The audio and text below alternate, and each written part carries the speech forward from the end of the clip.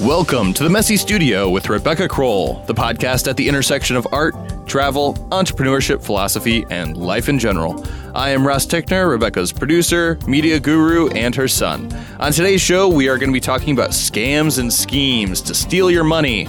With me, as always, is Rebecca Kroll. Hello. Yes, well, this is something that if you have yourself out there at all, you're going to run into some scams and schemes. I'm kind of differentiating between scams, which are outright grabs for your money that are illegal, basically, and schemes, which might just be more generic dishonesty or manipulation, whatever. Sure.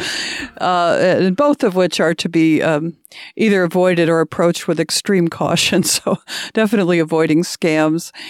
And it's really kind of amazing that some of the same scams pop up year after year after year with practically the same wording and everything. And they typically arrive by email. And yet there's always a new crop of artists that for them, this is the first time they've run into this. And I can only think that they must be succeeding and people are falling for them. Otherwise, they wouldn't, persist like this. Well, I'm sure it's like any other email ad copy. It works 5% of the time and you send out 10,000 of them and you can expect a certain rate of return. And the most common one of these email things, and I could probably almost, just paraphrase it, but hello, I saw your beautiful artwork online. I actually observed my wife looking at your website and our anniversary is coming up and I want to surprise her. And it goes on like this. And they always use that word like actually, like I actually observed my wife looking at your work. Like these are people who actually don't speak English very well. They actually have a very interesting template that they're working from. So, and the same one, I mean, I've seen it verbatim. Different people will post it on Facebook and say, hey, I got this thing. Like, I don't know what to think about this. And, 50 other people will jump in with the comments and say, that's a scam. It's been around a long time. Anyway, this particular one is very common. I'm sure there are other ones that are similar in wording or intent. But basically, if you were to follow up on that, they would want to pay you with something a little outside of normal payment schemes, like not credit card, not PayPal. Usually it would be like a cashier's check or something. And they want to give you more than the piece is worth because they're going to say, and I need you to I'm going to contact my shipper and you're going to give the excess to my shipper in order for them to come and collect the work. And at that point you are out, whatever it is you agreed to pay their quote-unquote shipper. Yeah, and this same basic scheme exists on Craigslist. And oh, does it? Yeah, a lot of times when people are selling online, selling anything, they're going to run into this same basic scheme where we're going to pay you with a check and you're going to give the excess to somebody else. And yeah, and it's always the same kind of... Same scam. Yeah. And anytime there's a third party involved, you can be pretty sure this is not a legitimate purpose. So a purchase, I'm sorry. So the other thing, I mean, there's other tip-offs with these kind of emails. They don't really know what you're doing. Like they don't really know what your work is. So I've had ones where they'll name, well, I'm interested in these two pieces and they'll be completely unrelated or maybe, 10 years old or one is old, one is new, one is, and they've just pulled these titles off the internet somehow at random. And, as we said at the beginning, there's often some kind of odd phrasing or poor grammar. And they may want, if you go with it, they may want personal information that is outside of what you would provide on your website or something. All these things are red flags, too good to be true. But, it is it's sad but true that people are eager for sales. Artists are eager for sales. And the first time you encounter one of these, you may think, well, it's not very well worded, but, hey, what's going on here? Let's go with it. And I think, probably most people would realize before long that there was something a little off about it. So you have to kind of trust your gut with these things. Or put it on Facebook and see if anyone else has had it, and you'll find out right away. With any of the scams or schemes that I'm going to mention, you can every one that I've ever Googled, I can find out about. There's always people reporting these things. There's really a good list of these at www.artbusiness.com/artistpay-to-play list. And we'll put that on our website. It lists a whole bunch of these. These are more like schemes, the ones where you pay to play. So, but if you're concerned about an outright scam, sometimes you just put in like the person's name, and they always have these weird names, like they're like two first names, like John David or, Harry William or something. I don't know why, but they're always odd names. And anyways, there are lists of these names that are online that people use for these scams. So, like I said, those are kind of outright grab your money things, but there's a big category of things that are legal, legit, but not very good ideas.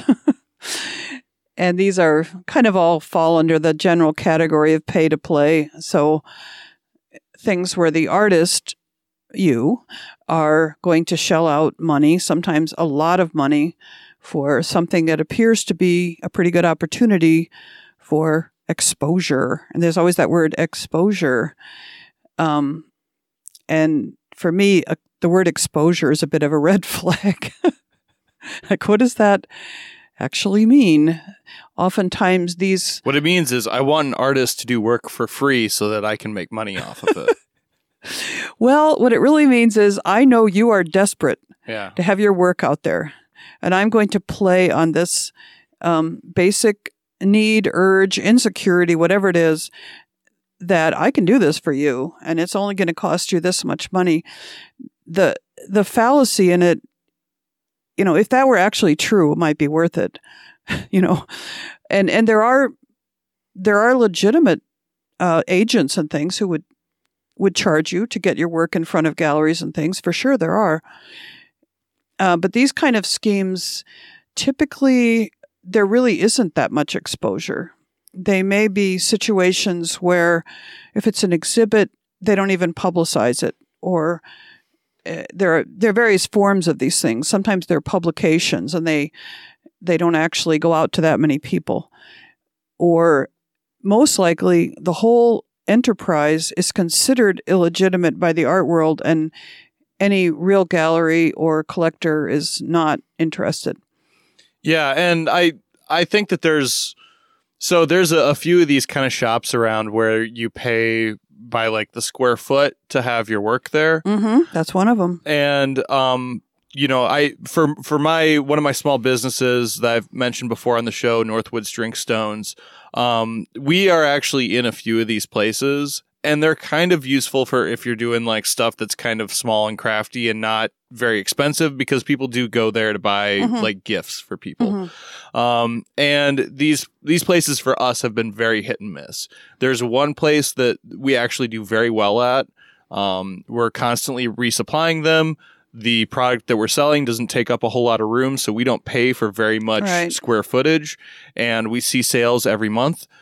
Their commission that they take is very, very small. On the other hand, there's another place in particular that we decided that we wanted to give it a shot because they were in a market that we wanted to branch into. But they had a much higher monthly fee to be there, and a much higher commission that they took as well. And they've sold, half or less as much of our work. Yeah, so you try our product as someplace else. And, for them, we were kind of like, well, worst case scenario, we're out the inventory. And we don't live really and learn. Exactly. So we sent them like as much as we're willing to lose on them.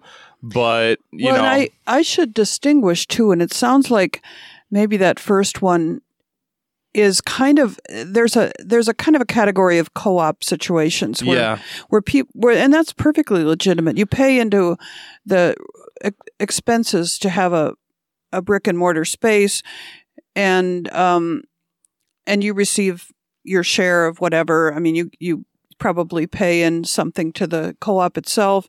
And those are really fine. I mean, lots of artists use those. They're not out to make money off of you and your desire to get your stuff in front of people as much as we're all going to band together and create this space. Well, the place that we've had good luck with, they are a business and they do make money. But I think that the big difference is that they're local and we have a personal relationship with them.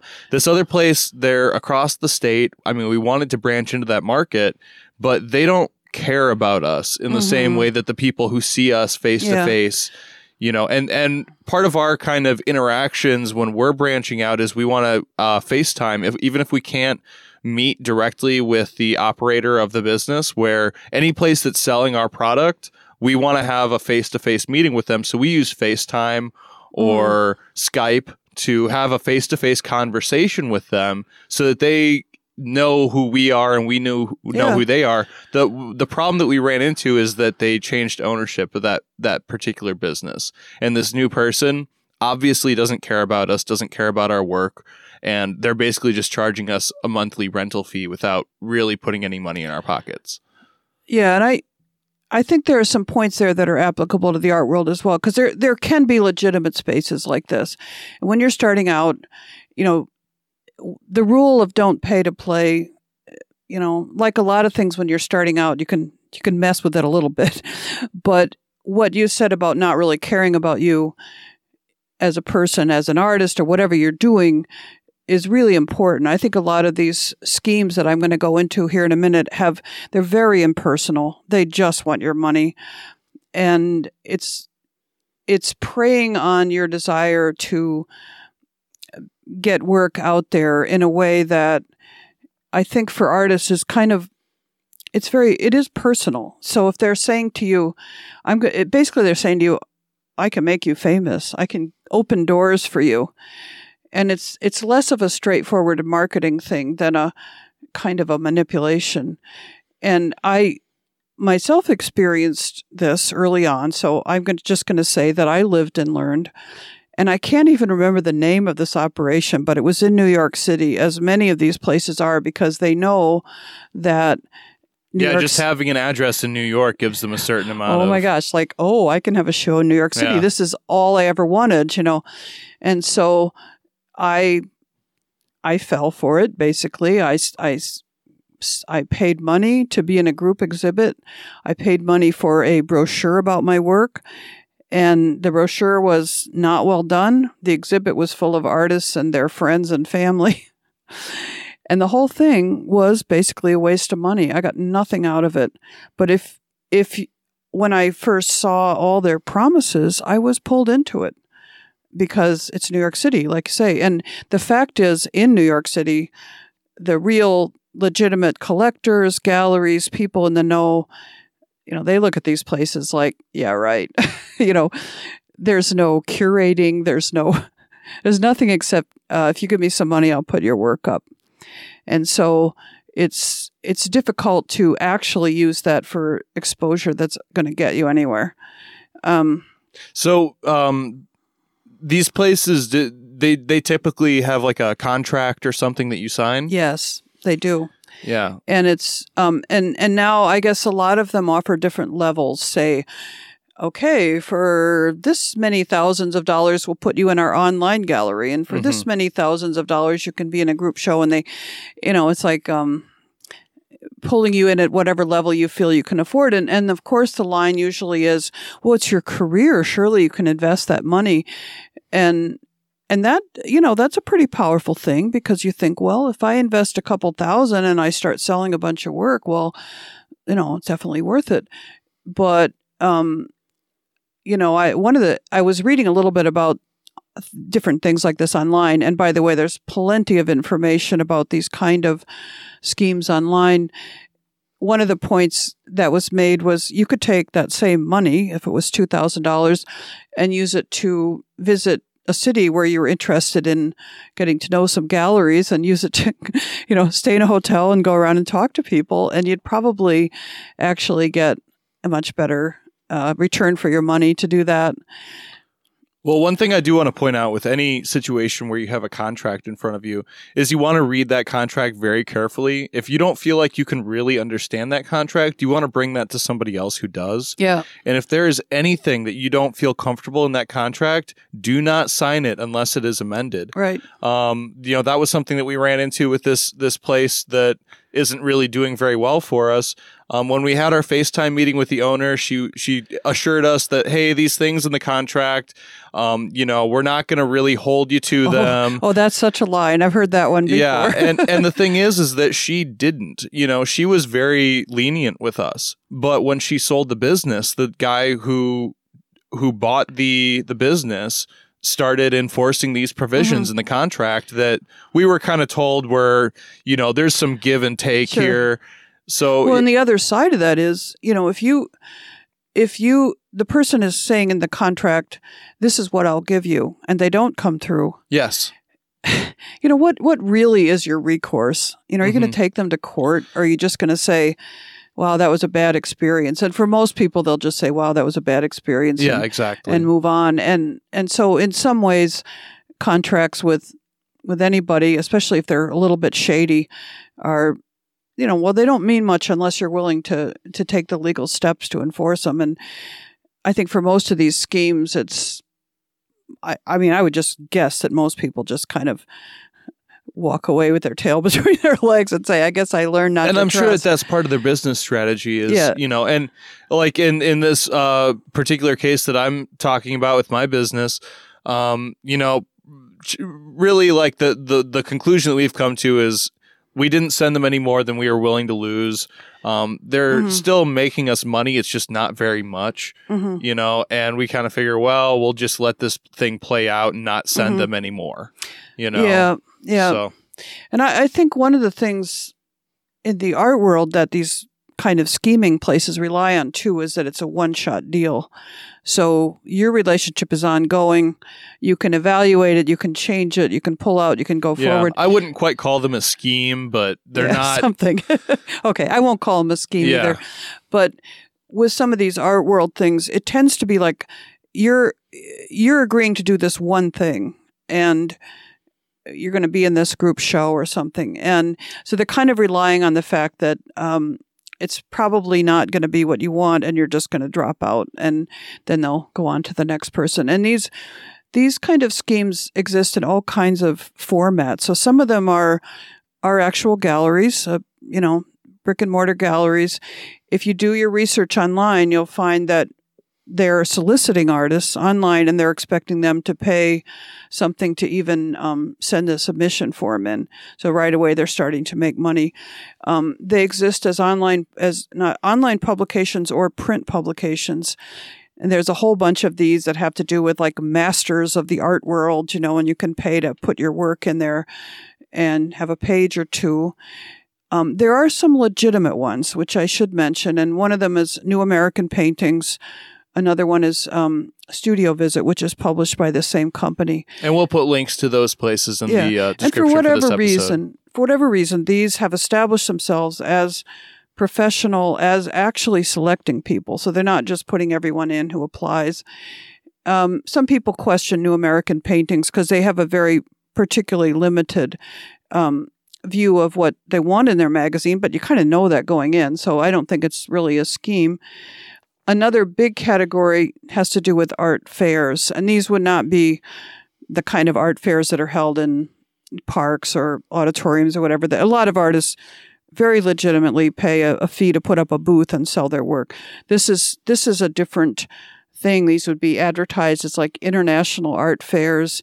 They're often worded in such a way that you would associate them with well-known international art fairs like in New York or Miami. And maybe the title of them is somewhat close or something. And they're actually just these little peripheral setups on the edge of a big fair.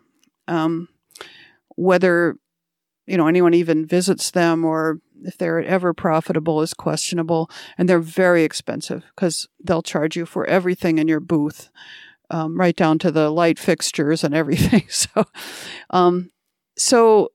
again, it's perfectly legitimate to go to one of those fairs associated with a gallery. There are galleries that will take on a few artists that are not necessarily part of their regular roster, but they'll show them. That's all great. But when it's all on you to pay for everything, it's probably not going to be worth it. The more money they are asking you for, the more you can be assured that this is not a good idea. It's more and more of a risk. Yeah. There's one of them called the Parallax Art Fairs, and they're run out of London. They have them in New York and London. I don't know where else. And, I looked those up online. There's kind of mixed reviews. Some people said it was really awfully run. It was, not organized. Nobody came. A few people seemed to enjoy the experience, but it was kind of more on the level of, this was kind of cool to be in an art fair, but that they were not making the money that they had put into it. So, that one has attained some legitimacy, I would say, but anything like that, I would really question and really research it. And don't ever take the lines that they're using on you to lure you in as anything more than that. And so, and in the age of the internet, ignorance is not really an excuse. Like, you can always type stuff into Google. You can always do just a little bit of basic background checking on just about any business or organization that you're interacting with, and you can probably find reviews and people who have actually gone through this and see if it's something that is actually worth your time and your energy and potentially your money. Here's a tricky one, which is used to be a legitimate and highly respected organization called I think it's Marquise, Who's Who. So they have Who's Who in America, Who's Who in the art world, all these different things. So apparently, and it's all a bit murky, but in the past however many years, it's changed hands, and now is pretty much just a for-profit money-making thing where they are not selective in who they put in, and people know the name though, and they think, Marquis. I'm really honored that they want me, and they seem to be pretty much just working off of lists of names, and they then will try to sell you a lot of products, sell you these overpriced books, et cetera, et cetera. And I mean, I've been contacted to receive the Lifetime Achievement Award. Wow, that sounds cool. So have, I don't know what. Thousands of other people. So it's interesting to read about that one online because there are people that kind of cling to the reputation and say, oh no, it really is, it's good, But then I think in recent years, it's really taken a nosedive, as somebody said. And so when you first get that solicitation, you think it's very important. And then you realize it's just a vanity thing, like so many of these other operations. So, being very aware. Well, and I think we also need to remember, especially with people that are offering you exposure, is that we can use the internet to provide that same level of exposure to ourselves for free. Right. A better level because most of them don't actually give you much exposure. Yeah, exactly. Yeah. So just like an active Instagram account, can do wonders for your art career and really get you out there a lot more than any organization could do. Yeah, especially since once they have your money, they're not very motivated to do anything with your work. Well, exactly, yeah. They're not motivated to sell it or advertise it or anything. And that's something you need to consider is how are these people making their money? Are they making it because I give them money for some service that they're promising to provide, or are they making money when I make money? If they make money when I make money, then they're a lot more likely to try to make me money. Absolutely. You know? Yeah, and that's why I'd almost always, in the art world as well as any other business, you want to work with somebody who's either going to wholesale, buy outright from you, or somebody who's going to, pay you a commission or working on commission. Yeah, exactly. Yeah. You don't want to work with somebody who's charging you rent every month and they don't care whether your work sells or not. Right, because if you're relying on them to sell it and publicize it, which you typically would be if they were at a distance, you're at their mercy. So, I mean, honestly, I have yet to read anywhere about somebody being very successful with any of these places, except for the questionable testimonials on their own websites. Whether it's a publication, whether it's an art fair, whether it's, a gallery show, it just, the positive response really isn't out there. And I think that's what you need to pay attention to. Well, do you have any final thoughts or to wrap up this episode? Buyer beware. Yeah, buyer beware. Yeah, I mean, if you're buying something in the sense of paying out money, for whatever, for exposure, I mean, really think about that one. Yeah, I think that you should always, anytime somebody's asking you for money, that's major red flag, no matter what you're doing. If you're trying to sell something and somebody wants you to pay them, that's not a good sign. Right. And these places that, charge rent of some sort, whether it's a co-op situation or whatever it is, only deal with people locally, especially with artwork, because just the cost of shipping is, so the challenge of getting your work back, if you decide, hey, this isn't really right for me, then you're paying shipping there and back, or you're driving across the state or even across the country to get your work. Yeah. And it's something that if you're dealing with people who are local, who know you, who care about you, and who, if they don't follow through on their end, you can just go pick your work up. That's the only situation where it really makes sense to do that. Yeah, good point. I mean, that local connection, it doesn't work for everyone if you don't live in somewhere where artwork sells. But if you do, your local co-op gallery may be an excellent place to start. But that's a completely different category, really. Yeah. So, we'd need to make that very clear. Yeah, so, and we might need to do just like a whole other episode on just the different gallery types and what is appropriate for what situation.